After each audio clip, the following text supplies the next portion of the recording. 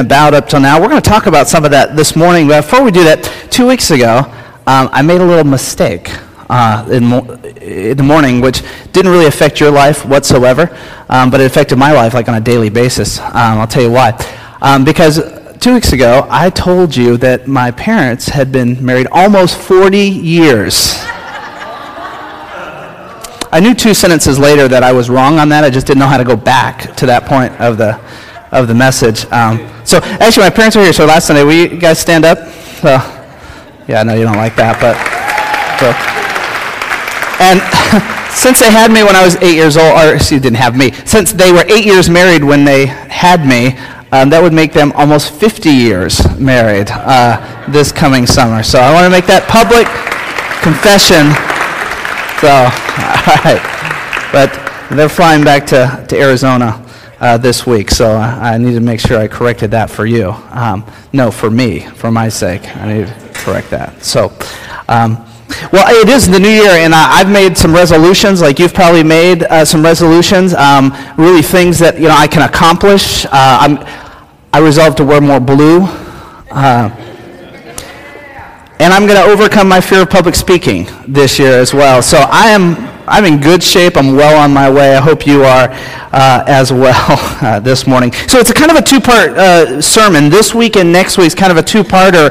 And next week, I would say it's like the exclamation point, and this week is the content, or this is the sentence. Next week's exclamation point to the sentence. So next week will be we're calling it the most unamazing service because it will be unique, it'll be different, there'll be nothing exciting about next week's service. No wow, nothing. But the most important service that you'll be at. So hopefully that's somewhat intriguing. That's the teaser, as they go in the marketing world. So we also have a gift for everyone that we want to give you next week. Now this is not like a little trinket, like McDonald's Happy Meal toy type of thing. I mean, this is a significant gift that we want to give you next week as part of the service. So next week, please make sure you mark it. We're saying everyone who calls Windover Hills their home, this is the most important to start the year Sunday to be at next Sunday morning. So we're calling it What Matters, and let me tell you why. Because here's the question. What matters in life? What matters to you? You probably could list a lot of things. Some stuff popped in your head right away. But think about it from a church perspective this morning. What really matters this morning? Now, you can say the right church answers, which I'm sure you probably did. Jesus Christ matters, family matters, praying for one of those type of things. But what if I said, that is right. Let's get rid of that screen then, so you can't see the words or the Bible verses that we walk through. We'll get rid of the music and we'll just a cappella it this morning. We'll get rid of the chairs and you can just sit on the floor. We can stand. Let's just get rid of the whole building. Why pay the rent for the building? We'll just meet out in the parking lot. We'll do that in Indian style out in the parking lot. When you start to really think about taking stuff away, you start to think about what the real answer to what matters is. Now apply it to your life. What really matters in your life? Think about it in terms of if it wasn't there, if you stripped it away, the things that really, really matter. That's as far as we're going with that question this morning. We'll dive into that with the exclamation point of it next week, but you can process that on your own this week. Let me pray for you, and then I want to walk through this question of New Year's resolutions. Let's pray. Father, I would guess everyone in here, or most in here, have at some point in the last few days, they've said, I'm going to make this change. I'm going to start doing this, I'm going to stop doing this. And they've put it into play in their life. For some, it hasn't lasted. We're on the 4th day, and it's just not there anymore. And for others, there's strong resolve, and it's continuing on. But Father, what do you want for Windover Hills? That's what I pray you would speak to us about as we walk through this passage this morning. We pray in your Son's name. Amen. So that's the question. What does God want for our church? What does he want for Windover Hills? If we imagine for a second we were one person collectively, all of us were one, which really we are, that's what we're taught in God's Word, that we're one body, the body of Christ. What does God want for us? What would be like a resolution for us if he put that on us as a oneness, as a church, that type of resolve? Here's what God says about plans that we put into place in our lives. In Jeremiah, one of the most popular verses about plans in our lives. For God, I know the plans I have for you, says the Lord, They are plans for good and not for disaster, to give you a future and a hope. That's a significant verse, and one that you might want to memorize if you're not as familiar with this, that God has good plans for your life. It's like God coming in and saying, look, I want this for you, and I want this, and it's good. It will be good for you in the end, even if it's hard to get there. He's saying, you got to trust me on this plan here, because it's good for you. Now, parents, we understand this a lot, because sometimes we want our kids to do things that they don't want to do, and we know in the end it's for their good. That's all that God is saying here. Put it into perspective of a church as a whole. That God is saying, look, I have a plan for Windover Hills Church. I have a plan for my body of believers that meet here at this location, at this address. And it is a plan for good. And sometimes that plan for good, it's a push and it's a challenge to you. And sometimes you don't even like walking through it, but it is for good. And it'll bring hope and joy to people and to ourselves. That's what we're talking about this morning. So here's the passage that's happening in the book of Acts, and let me lead up to it before I read it. You see, what's happened is Jesus has been crucified, right? And then he raises from the dead. And then he appears to people over the course of about 40 days, and he talks to different people. At one setting, we heard 500 people to his disciples, and so he's well seen there. And then we get to this point at the beginning of the book of Acts, which is the second book that Luke writes to a guy named Theophilus, who is a non-Christian, probably about a governor-level person that he's writing this letter to tell him all about Jesus. And when he writes this second letter here, the book of Luke and now the book of Acts, he starts it off by sharing that the disciples, they're actually with Jesus, and Jesus is talking to them. And Jesus' main message, you remember in a famous verse where he says, you just wait till the Holy Spirit comes, and when the Holy Spirit comes, you're going to have this power, and you're going to go do things that you haven't even quite seen yet. And then Jesus is gone. He vanishes up into heaven, right? And it's a wonderful line. The angels that are there, they say, hey, why are you staring at the clouds? Don't you know he's going to come the same way that he went? They're basically, the angels are saying, hey, why are you staring? Get to work at what he just said. So they go and they're hanging out in the upper room, or in this fellowship room, as Jesus said, just stay in this area. And then we find in Acts chapter 2 at the beginning, this sound like a rushing wind comes into the room. And the next thing we know, these guys are preaching in other languages. It's an important festival that's going on in Jerusalem at the time. And so there's people from all over different cultures speaking all kinds of languages. So in an instant, God's plan was, I'm going to make you who don't know this language now speak this language. And you're going to go out in the streets and you're going to proclaim the word. And guess what? Somebody who is in town, who otherwise wouldn't understand you, is now going to understand you. And they're going to hear about Jesus Christ in their native tongue. Now they're going to go back to their own country, and just like that, boom, the gospel is spread. That's God's plan. That's what happens at the beginning of the book of Acts. And then we get to this point where Peter stands up and he starts to preach. You remember Peter, one of the prominent disciples? Peter will jump before he ever thinks. That's the description of Peter.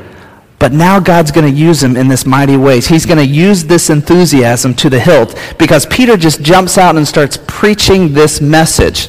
Now, if you're one of those people that like teacher style, that like to break down structure and grammar and all that kind of stuff, things that, like I don't really even understand, if you like doing that kind of thing, then you would look at Peter's sermon here and you would go, wait, this is a totally uneducated guy? Yeah, totally uneducated, and yet he puts together this just well-versed sermon that he's teaching.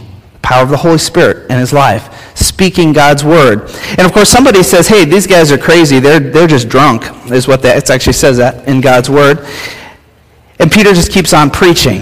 Here's the end of that message. When people heard the message and their heart was so stirred, they knew they needed to do something. And here's where we pick it up. End of verse 37. It's in your notes this morning if you want to follow along. If you didn't get a notes, if you happen to get in here, you can slip up your hand now. Richard will bring you one now so that you can have some sermon notes. Here's what it says, end of verse 37. Peter's words pierced their hearts, and they said to him and to the other apostles, brothers, what should we do? Peter replied, "Each of you must repent of your sins and turn to God, and be baptized in the name of Jesus Christ for the forgiveness of your sins. Then you will receive the gift of the Holy Spirit." This promise is to you, to your children, and to those far away, all who have been called by the Lord your God, our God. Then Peter continued preaching for a long time, strongly urging all his listeners, "Save yourselves from this crooked generation." Those who believed what Peter said were baptized and added to the church that day, about 3,000 in all. All the believers devoted themselves to the apostles' teaching and to the fellowship and to the sharing in meals, including the Lord's Supper, and to prayer.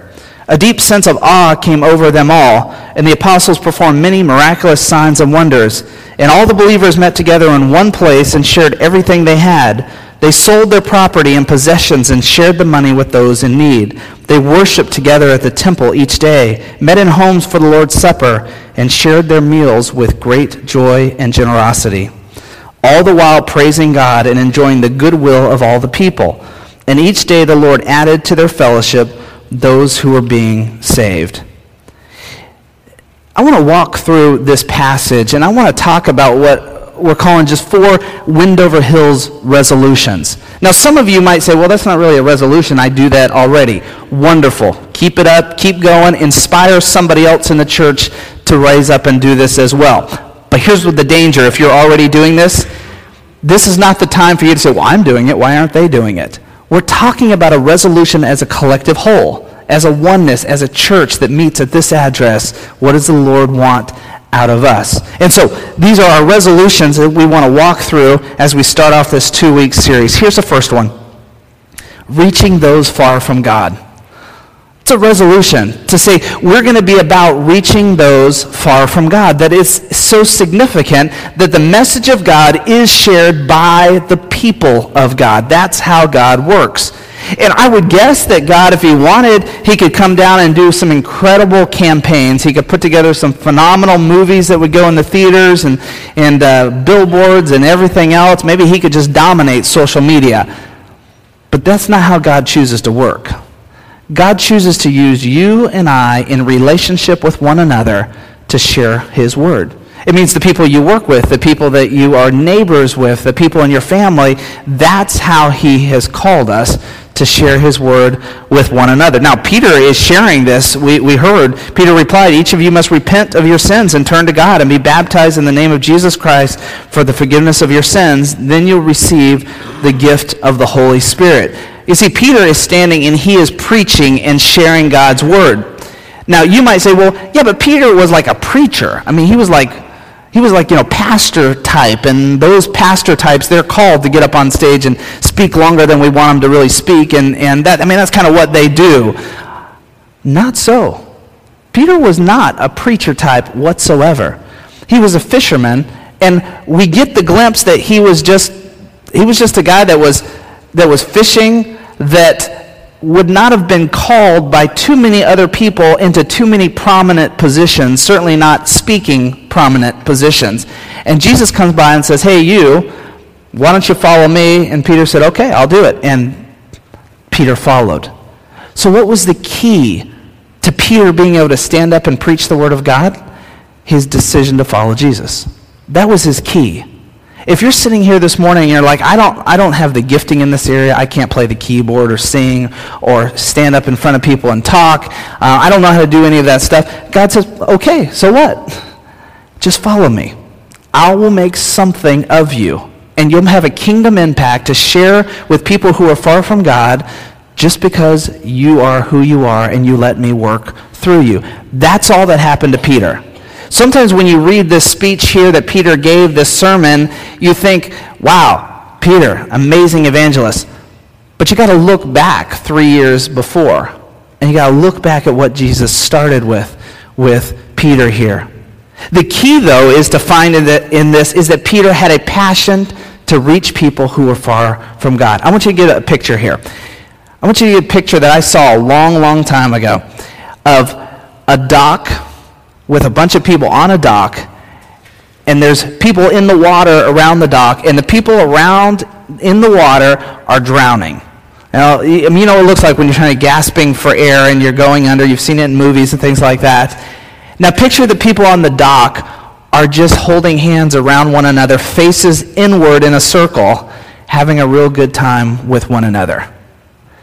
That sometimes, if we're not careful, can be the picture of the church. That we really enjoy the family. We really enjoy being together and loving one another and singing songs and those type of things, and it's vitally important. But we forget about those around us in our world that are really being drowned out, that are hurting, that are lost in our world and who need Jesus Christ. And the true picture is that we got to turn and face outward and see what's going on and reach people who are far from God. Listen to what it says in 1 Corinthians 9:22. These are Paul's words, who much of the book of Acts is about. When I am with those who are weak, I share their weakness, for I want to bring the weak to Christ. Yes, I try to find common ground with everyone, doing everything I can to save some. What's Paul really saying there? He's not saying, I try to preach a real strong message. I try to just sing such a beautiful song that they'll be inspired and moved and then surrender. He says, no, I just try to become like them. I just try to have relationship with them. I try to share with them and be with them and then talk to them about Christ. Every single one of us can do that. Here's the resolve, is that we would be about reaching people far from God. I was attracted to Wendover Hills to come here and to try to serve as your pastor because you had a passion for reaching people. Because I heard people's testimonies who had been in the drug culture and recovery world, all this type of stuff, and yet had come to know Jesus through this church, or this church had embraced them after they came to know Jesus, and they found a home here that they were welcomed and cared for right here at this church. We've got to keep that going. We've got to keep sharing Jesus with people far from God. But here's my personal resolution. You can join me in it, is that I would just invite one person a week to church. That I just invite somebody to come and to experience here. Now, you might be really good at sitting and talking to them about Jesus outside of church as well. Wonderful. Keep going with that. This is like the magical place for it. It can be anywhere. But just resolve to one time a week, I'm going to have a connection with somebody that I'm going to say, hey, what are you doing this Sunday? Why don't you come along and we'll grab lunch afterwards. And you can join me in that or have your own resolve, but we have to be about reaching people far from God. Wendover Hills resolution statement number 1. Here's the second one, is that we'd serve those disheartened by life. I would guess that every single one of you at some point in your life, you would say, I'm just so disheartened right now. And now think about those who maybe cared for you or served you during that time. That's what we want to be as a church that cares and serves people when the circumstances of life are just so great. Here's what the passage we're reading this morning says, Acts chapter 2, verse 45 here. They sold their property and possessions and shared the money with those in need. Now you may say, well, that's good. That's very nice of them to do. What's the big deal, Tom? Here's the big deal. Do you know what happened when these people became Christians at this time? When they said yes to Jesus Christ? It wasn't like, you and I, when we said yes to Jesus Christ, we started living a Christian life and got plugged into a church. These people were disowned by their families. They were ostracized by society. When you grow up in this strong, this Jewish culture, a religious culture world where they're looking for the Messiah and they're waiting on the Messiah and they claim the verses of the Old Testament all the way up, and now somebody's saying this is the Messiah and you are saying I'm on board and they're saying I'm not on board, there was a big problem here. Do you remember the lady who was taken from committing adultery and she was pulled and she was going to be stoned to death before Jesus stopped it? Well, that's a bad sin, right? Adultery in God's Word, we walk through it in the 10 Commandments when we walk through it, right? Well, let me tell you about a worse sin in this Jewish religious culture. The worst sin was blasphemy of God. Claiming Jesus as Messiah was considered blasphemy. It's automatic death penalty according to the Old Testament if you blasphemed God. And so you could see when these people became Christians, it wasn't just like, well, good for you. You have to find your own way, whatever works for you. We say those things in our culture today. This was immediately like, we don't have anything to do with you. You're done. You're out of this house. Your inheritance is gone. You're not getting it if you were one of the sons. That's what they dealt with. So now read the verse and think about it. When they said that they sold their property and possessions and shared their money with those in need, they were all in need. They had nothing. Many of them no homes, no food, no source of income, and so they cared for one another. Talk about being disheartened by the circumstances of life. They had to be cared for in that way. And guess what? The church rose up and did that for one another. You know, today we complain sometimes about our welfare system, or who gets on it, who doesn't get on it, how much money is spent, how many people are on it compared to how many were on it before. And I think that there's a lot of areas for some strong critique. Let me say that. But often we close out that critique session by, well, it's really the job of the church and the Christians to do that. Agreed. Let's do it then. Let's do it. Let's actually do it. Let's not just use it as a complaint on our government or on a legal system or whatever that's putting this in place. Let's, as a church, actually rise up and do it to care for one another. You hear somebody's in need, then empty the pantry and send it their way. If it's lot 2540 and we can fill, 15 boxes is a pretty low goal in my opinion. We should fill 15 or more every month so that a family has food for a week or so. Easy. When we hear it, we just do it. Why? Because one of our resolutions is that we will serve those that are disheartened by life. And you deal with it on a lot of different areas because you have relationships. And you can't have relationships and not know people that are disheartened. Here's what Jesus says at this time when the disciples, they have been discipled and built into, and then Jesus says, okay, now go out and do it at other places. And this is what Jesus tells them. Matthew chapter 10. Heal the sick, raise the dead, cure those from leprosy, and cast out demons. How about that this morning if disheartened by life, if I didn't say, fill a box at lot 2540, but I said, okay, now you need to go out and you need to start healing the sick, raise the dead, cure those with leprosy, and cast out demons. Who's with me? Let's go. That's what Jesus' model of serving those disheartened by life was. He sent them out to do that type of thing. But here's the crazy thing. When they got back from this journey, they could not wait to tell Jesus about the stories and the testimonies of what had happened, where they went, and where they did exactly what Jesus called them to do. Do you have any stories like that? Do you have any stories when you served the disheartened in this world? When you did something for someone else? I'm not talking about bragging stories. None of us need to hear those.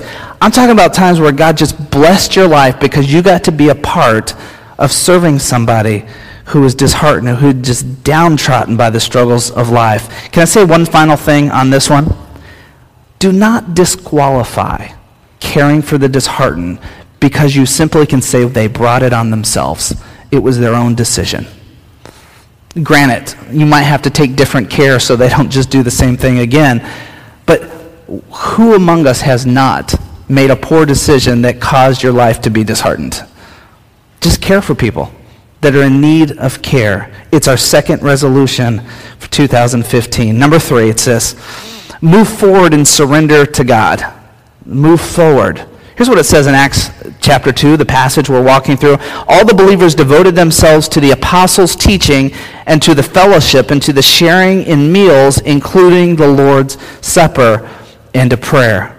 There's so much packed into that verse right there, and that could be a whole sermon series, and we won't walk through too much, but you can see how they devoted themselves to learning more about God and growing in their Christian walk. There's great passages in the Bible about where we should be in our Christian walk, but we're not quite there yet. Like a passage that says we should be eating meat is the metaphor, but we're still drinking milk. And this is a passage that at the very beginning of the launch of the church, we find that there was this devotion to learning more about God. And there's this devotion to hear that some of the disciplines of the faith as well. All the believers were devoted themselves to the apostles' teaching. Well, what does this mean here? They didn't have Bibles in their hand quite like you and I have Bibles in our hand or on our app. They didn't have those type of things available to them. They came and they listened to the apostles, their teaching about God's Word, which meant what? They didn't do it on the online service on Sunday morning as they sat at their house. They went to this location. Like you and I, they would go to church. They would go to church and they would listen to the teaching and they would grow and gain in that. We find that they fellowship, they spent time with one another, they let each other's lives rub off on one another, they mentored for one another, they discipled for one another. That all goes in to spending time. They shared in meals together. There's something about the community of sharing a meal that's much, much deeper than just hanging out together, sharing, including the Lord's Supper as well. They recognized that act of sharing in the Lord's Supper was central to their faith, even as early as this time, and of course to prayer. That they actually believed that if they had something in need or if they needed to talk to God, that they could actually pray and they could speak with God and they could actually put their petitions to God and ask for things like healing and such. And they put that in at a very early time, surrendering to God. You know, at the core of our growth in our Christian life, the core responsibility is on each of us to put ourselves in a position where we can hear from God and grow from God. And we talked about those things. I would love to give you like a modern age, 2015 cutting edge form of growing in your Christian walk. It doesn't really exist. But getting into God's Word, like the apostles' teaching, getting in there and reading and hearing God's Word, staying connected with the fellowship of God, even on days when it's not going so well in your life and you don't want one more person asking you how it's going. It's connecting with the fellowship of believers so they can care for you. It's sharing together. It's in the Lord's Supper, it's doing the disciplines of the faith regularly. And by all means, we've got to keep praying to God. We've got to keep praying. Do you remember the story in the Old Testament of praying for 3 years? 3 years, and yet it didn't. I'm just throwing the story right out of my head as I share it there. Praying for the rain to not come for 3 years, and it didn't come. And a consistent prayer. Sometimes I think that's what it is for our own lives. Is we pray, and it doesn't quite happen, or at least not the way we hope to happen, and we're done, like a one-time shot on that prayer. And we need to keep praying. Here's what it says in Matthew 5:6. Blessed are those who hunger and thirst for righteousness, for they will be filled. It's part of the Beatitudes, this famous sermon that Jesus writes. Blessed are those who hunger and thirst for righteousness. Righteousness is an interesting word right there, and some of your translations might say they thirst and hunger for justice. It's a word that in the Greek that doesn't quite perfectly translate into either righteousness or justice. It's a little bit of a go-between word because it talks about justice as in God being right and righteous, and everything he does is just. And so it's an interesting little word, and that's why your translations don't often agree on which word they put in. But blessed are those who hunger and thirst for this type of righteousness. Blessed are those who hunger and thirst for the way God sees the world as right and just, for they will be filled. It's like thirsting and wanting to see things the way God is seeing things. And so Jesus speaks these, and these people will be filled, is what we find here. Here's a resolution that I put in place for me. Maybe you want to join me this year. And that's just reading through the Bible this year, reading through the whole Bible, but doing it with note-taking as well, meaning those interesting things. I'm not a good journaler, maybe you're not either, but taking those notes on those things. And for me personally, it's trying to take notes without trying to write sermons on those notes, meaning, well, this would be really good, and I'm going to write 3 sermons out, and this would be really good for this person. No, I don't think that way. But just writing it out without a sermon, but just writing notes and marking important things as I work through it. The number 3 resolution. Here finally, 4, the 4th resolution, and that is that we have to fund the mission of the church. To fund the mission of the church. Here's what it says. They worshiped together at the temple each day, met in homes for the Lord's Supper, and shared their meals with great joy and generosity, all the while praising God and enjoying the goodwill of all people. What we find at the beginning of the church here is that they were incredibly generous with their giving. We already talked about them selling their possessions and helping anyone in need, and we find here that they were doing all this with great generosity, meaning that generosity and giving was at the core of their thinking and why they did what they were doing. It would stand to reason that the monetary side of that was part of that generosity in caring for one another in what they did. And so they funded the mission of the church is basically what happened there. Now, I would love to tell you that we have just a couple kind of, quote-unquote cash cows in the church, that they can pay it, and, you just come and enjoy it and that type of thing, and they'll take care of the bill at the end. But, God never designed that from the very beginning. From the very beginning, God said, not, here's the fee you need to pay, it's, here's the percentage. And so it's different amount, same blessing, same discipline that God gives for every single person to say, this is my system. You just benefit, or you just give in, you just contribute in this way, and it funds the mission of the church. And he started that from the very beginning. We know it as a tithe, a 10% tithe that we give to the church, and it helps fund the mission of the church. What's the mission of the church? What's everything we've talked about? It's everything you see when you drop your kids off. It's your staffing. It's meeting in a building like this, which is an incredibly financial, frugal operation here as far as meeting here. It's going out and serving people. It's when we've given to a family who's in need. It's all that kind of stuff that works off of those type of things. It's the missions that we support. It's our Christian colleges that we give money to and support as well. All of that collectively into one goes in to that tithe we're talking about. It's funding the mission of the church, which allows us to do what we're doing. I was listening yesterday to the lead-in to the Panther and Cardinal game yesterday, and it was a call-in show because I was listening on the radio as I was riding in the car. And on the call-in show, one of the callers, who I assume was just somebody at their house calling in, said something about the challenge that was before us in the game. And he said, I really think we're up to this challenge today. I really think we've got this and this. And it's the we that kind of grabbed me, because I was thinking, what exactly was the we doing in his house to accomplish any of that? And I understand, I say the same thing about my teams, but in the terms that he was talking, I was thinking about, was the we at the 7-hour practices or the work-throughs at the weight training session, or does the we put it on the same diet program that, that the guys on the field, did the we start, months ahead of the season working out and trying hard just to make the team, and on, everything that goes into that? Is the we getting pounded by a 300-pound person running at you that's putting you into the mud? The we, I understand the identification with your team, but it was an interesting thing because sometimes in the church we function that way. It's the we. Oh, I love that they do that. I love that we do this. I love that this and I love that.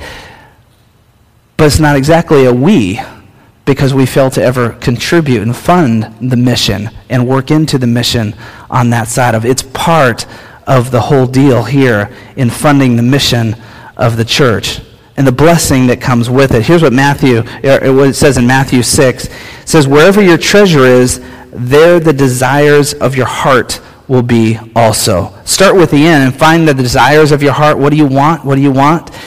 That's where your treasure is. That's what Matthew said.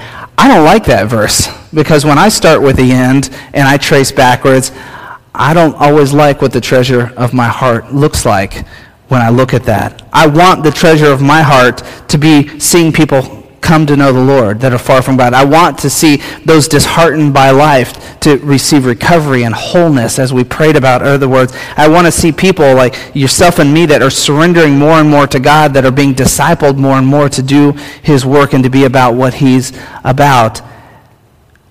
And if that's my treasure, then I'm willing to fund that treasure as well. I'm willing to surrender my gifts, my time, my money towards that mission. But when I start with the end, I don't always like what treasure it reveals in the end. How about you as well? I really think in our life, in our family, we could look and find a way to give away even 5% more of our income over the year to God's purposes, above the tithe. 5% more to give away. I don't know how right now, because I know what the budget looks like, and you know what your budget looks like. But I feel a compulsion in these resolutions on a personal level as well. Here's the clincher at the end of these. It's in the very last verse this morning. It says, and each day the Lord added to their fellowship those who were being saved. Each day the Lord added those who were being saved. Why do we do any of this? We do it because there's people who are far from God that need to know about Jesus Christ. We don't do it because we need a place to come and fellowship. We do. But the core at the end is because there's people that are far from God that need to come to know God. And in this passage, with the disciples in the early church doing these things, people came to know Jesus. They came to know him. And that's really, overall, that's our goal and our resolve here at Wendover Hills. Reach people far from God, serve those disheartened, keep growing and surrender in our own, fund the mission of accomplishing all those things. Why? So that people would come to know the Lord, and the Lord would daily add to our fellowship and to what's going on here through testimony. I've told you before that somewhere around 80% of church growth is transfer growth. It's something happened at this church, you moved on to this church. This church opened, it was much cooler and more trendy, so you moved over to this church. It's that type of movement. Most church growth happens that way. I don't have any interest in that. I know some people might come from other churches that can really plug into the mission of what we're doing, but we don't just need seat dwellers. Wendover Hills doesn't need to be about that. We want to be about the resolve of what we've talked about this morning. And out of that, we will see people come to know the Lord who will be discipled and grow up in their faith and be as plugged in and active here as you are. And they'll do it through testimony of what God did in their life. That's what we're praying for. So that's our resolve. That's our Wendover Hills resolutions. This is the opening of the two-part. Next week, I would say, is our, like I said, our exclamation point. This is the content. And so really, next week, this is the week to be here and to make sure you're part of this. The most unamazing service is what we're calling it. What matters is the title of the service. And so I pray that you would plug in. If you have somebody that you know is part of our church, you didn't see them this week, you get on them and say next week, important service to be at as we continue this in our resolutions. Let me pray for you on this, and we're going to take our tithes and offerings this morning. Father, thank you for your word and your resolve. And thank you that, Father, you put things in our head that we could do differently. But Lord, we collectively as a church, Lord, this is what we want to do. This is what we want to be about. We want to be about reaching people. We want to be about serving people and caring for people. We want to be about knowing more and more about you, Lord. And we're willing, Lord, to be challenged and pushed, even in the funding of the mission, as we claim your word and what your word asks us to do. And so, Lord, be with us this week. You might right away give us opportunities to share. We might already have names in our head of people that we can speak to you about or offer an invite or just serve them because we know they're hurting in life right now.